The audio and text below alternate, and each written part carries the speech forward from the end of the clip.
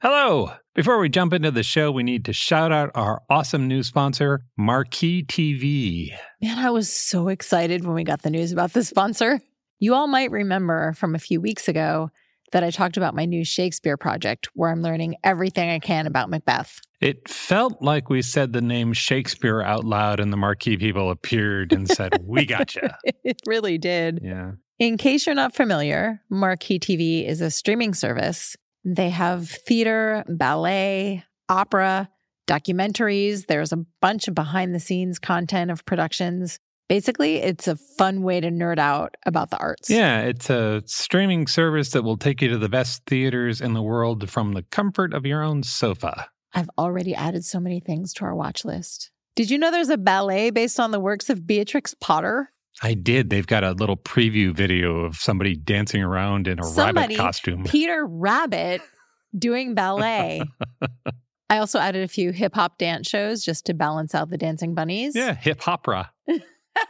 That's what they call it. They do. It's so fun. Yeah. Mozart's Requiem from the London Philharmonic Orchestra and a bunch of Shakespeare plays, including Richard II, starring my pretend best friend, David Tennant. And Judi Dench talking about her long relationship with Shakespeare in a master class. Yeah, I love Judi Dench. Sure. But David Tennant. Yeah, that's quite a battle there. Okay, there's a special deal for our listeners. Marquee TV is offering 3 months of their service for 99 cents. You get 3 months of all of this good stuff for 99 cents. Yeah. With the code SSOP. That cost seems absurdly low to me. Like, first, I expected it to be much higher given the quality of the content, but also 99 cents. You can't park next to a theater for 99 cents. Accurate. Also, if you watch Marquee TV, you get to see these shows maybe wearing your pajamas and hanging out with your cat or your dog. Yeah. It's a good way to sort of indulge your own curiosity. You can see all the performances of Hamlet, or maybe the first 15 minutes of all of the performances of Hamlet, and you don't have to rope your friends and family into all of that. Or you could watch Richard II over and over and over and over. What's the best angle for David Tennant in Richard II? Trick question. All of them. Anyway, you definitely need to explore the website because there is a ton of really fun, fascinating, engaging stuff on there. I went in specifically looking for Shakespeare, and I found a ton of other things I wanted to watch. Yeah. You can keep up with what they're doing on social media at Marquee Arts TV. You can visit their website at marquee.tv. That's marquee.tv to get 3 months of their service for just 99 cents with the promo code SSOP. Bring the arts home with Marquee TV. And now, the show. Hi, I'm Sam Payne, host of the Appleseed Podcast. This season, imagine this: a crackling fire, a mug of cocoa, and family gathered around a great story. All you need is the fire and the cocoa. We'll take care of the stories. Join us in every episode of the Appleseed Podcast for folk tales, fairy tales, family stories, tall tales, and more, shared by some of the country's most beloved storytellers, and just right for gathering around. Make it a Christmas season to remember with the Appleseed Podcast. Find the Appleseed wherever you get your podcasts.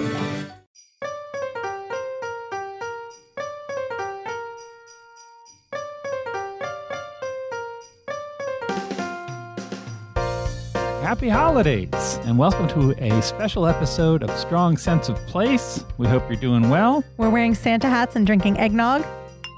We are on a little break, a little tiny break. We will be back on January 4th with an episode about Vietnam, but we didn't want to let this entire season zip by without dropping in to say hi and spread a little merry. Lots of merry. We have ideas about how you can make your season bright. You could start by baking a batch of Russian tea cakes. I'm just going to say that. Yeah. I feel like everyone's holiday season gets merrier. You wouldn't be wrong. They look like little snowballs, and they taste like love. If you were going to distill love into a cookie, you would get to a Russian tea cake. You would. So where can we find this recipe for a Russian tea cake? It's on our website. Yeah. The easiest way to get there is to go to Destinations and click on the magical word Christmas. Yeah. And then you will get all of our holiday content, including book recommendations and the Russian tea cake recipe. We've been making Russian tea cakes for... I've been making them since I was a child with my mom Yeah. from the Betty Crocker Cookie Book, aka the best cookie cookbook in existence. My mother also made these. So we've been shoving Russian tea cakes into our pie holes since we were little tiny kids. Mhm. And I haven't regretted a single one of them. I want to say that. One word of warning. Don't inhale when you're holding it in front of your mouth Yeah. Rookie mistake. because they're rolled in powdered sugar. Yeah. And if you accidentally inhale when you're holding it in front of your mouth, Yeah. you inhale the sugar dust Yes. and it leads to coughing. It does. Like a lot of coughing. Like a lot of Like coughing. holiday party ruining levels of coughing. But other than that, they're perfect. Other than that, there, yeah. As in love, if you play around, you will get burned. But we've been eating Russian tea cakes for a long time, and that's been a tradition forever. One of the things that's really nice about travel is that as you move around the great big globe, or as the globe comes to you, you can pick up traditions that you like and keep them as your own, which is fantastic. It really is. One of the traditions that we've held together has been on Christmas Eve. We have lasagna. Because I grew up in a half Italian family and we always had Italian food on Christmas Eve. So that was Yes. something that carried over from my childhood. And I feel like I've forced it on you a little bit, but you love lasagna, so it worked out. In no way have you forced this on me. And in fact, we used to have people over, and then that got out of control. It kind of did a little bit. This is another tradition from when I was a kid. My mom would always have a big Christmas Eve party. Yes. So we started inviting, we called them orphans, people who we were friends with who didn't have family to spend Christmas Eve together. And we gave them lasagna. And then one year someone said, "May I also bring a lasagna?" Yes. And we said yes. And then the next year, a friend of ours who is a prankster And a little competitive. suggested that it should be a lasagna off. Yeah. And soon, almost everyone who came was bringing a lasagna, and we would line them all up on the counter and eat them. And the final year culminated in us having 25 people in a small house. Hmm. I think we had 8 lasagnas that year. And after we ate them, we all went for a walk through the neighborhood and got invited into a neighbor's house where they had a collection of hundreds of nutcrackers. Yeah. A very brave person to invite 25 strangers into their house. It was on- Christmas on Eve. They were Christmas feeling Eve. generous. They were. That was lovely. Yeah, so the whole thing has kind of a magical quality about it. Yeah.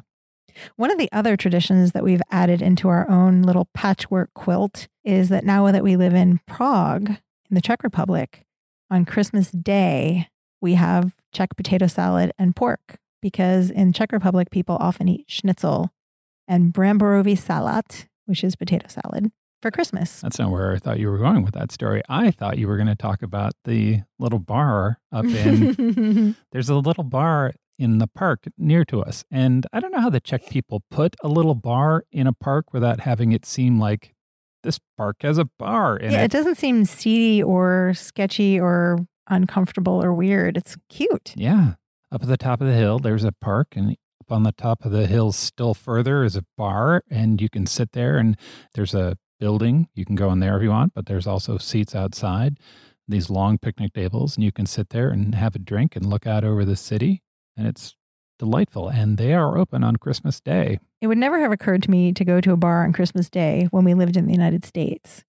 But there's something very celebratory about it being half outside. Yeah, right? You're up there and it's cold, but there's something that's just really nice about just sitting there and the little bit of human contact that you get from ordering a drink. And This is going to sound weird, but this bar, it's a pub, and it does kind of have a family vibe to it because in addition to having beer and some cocktails, they also have hot chocolate and tea, and there's a fireplace inside. And you often see Czech families with the adults and the kids because pubs are an all ages experience. yeah. And like a year ago, we were up there, and while we were sitting there, a band set up, a little Roma band set up. That was just magic. Sat there and listened to them and watched people come by and start dancing and whatnot. It was great. Yeah. And finally, our favorite Christmas tradition that we've kind of hijacked from another culture is the Icelandic book flood, Yes. Jólabókaflóð, Jólabókaflóð. which is you exchange books on Christmas Eve and chocolates. And you spend the evening reading your book, eating chocolates. I mean, what could be better than that? It's pretty fantastic. Yeah. You trade, as you said, you trade books.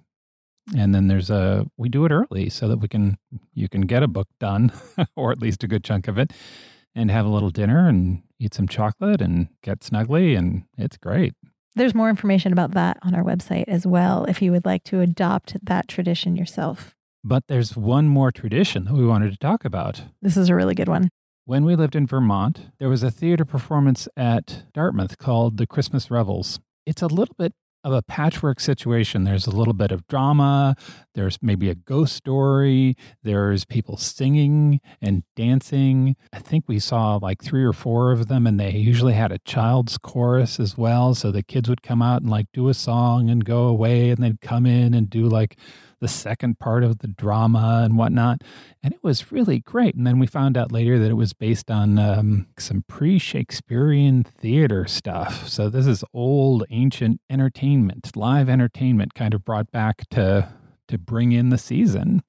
And one of the things that they did every year was a performance of this poem called The Shortest Day by Susan Cooper. If you are listening to this podcast on the day we released it, December 21st, it is the winter solstice, which means it's the shortest day and the longest night. Yes. But we're at a turning point because we're heading toward the spring. In pagan times, the winter solstice was known as Yule. And that's going to be an important point when we get to the poem. Context is everything. Context is everything. This poem is by the British author Susan Cooper. And she is primarily known for her children's works. She's the author of a fantasy series called The Dark is Rising, which is set in England and Wales. She's been writing these books since the 1970s. They're wildly popular, and they incorporate British mythology. Yeah. So she knows some stuff. She knows some stuff. She's had a fascinating life. She has. I'm going to link to her Wikipedia page because it is worth reading. Yeah. So this poem has become part of our holiday. We just wanted to share it because maybe it'll become part of your holiday too. This is The Shortest Day by Susan Cooper. And so the shortest day came, and the year died. And everywhere down the centuries of the snow-white world came people singing, dancing to drive the dark away. They lighted candles in the winter trees. They hung their homes with evergreen. They burned beseeching fires all night long to keep the year alive. And when the New Year's sunshine blazed awake, they shouted, reveling. Through all the frosty ages, you can hear them echoing behind us. Listen. All the long echoes sing the same delight this shortest day. As promise wakens in the sleeping land, they carol, feast, give thanks, and dearly love their friends, and hope for peace. And now, so do we, here, now, this year, and every year. Welcome Yule.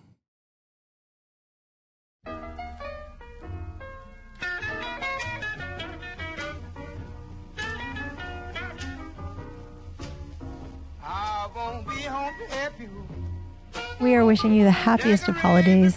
Thank you so much, always, for your support and for coming along with us on our reading adventures. We will talk to you in the new year. We are so looking forward to 2021, and we are particularly looking forward to 2021 with you. Have a fabulous holiday, and we will talk to you soon.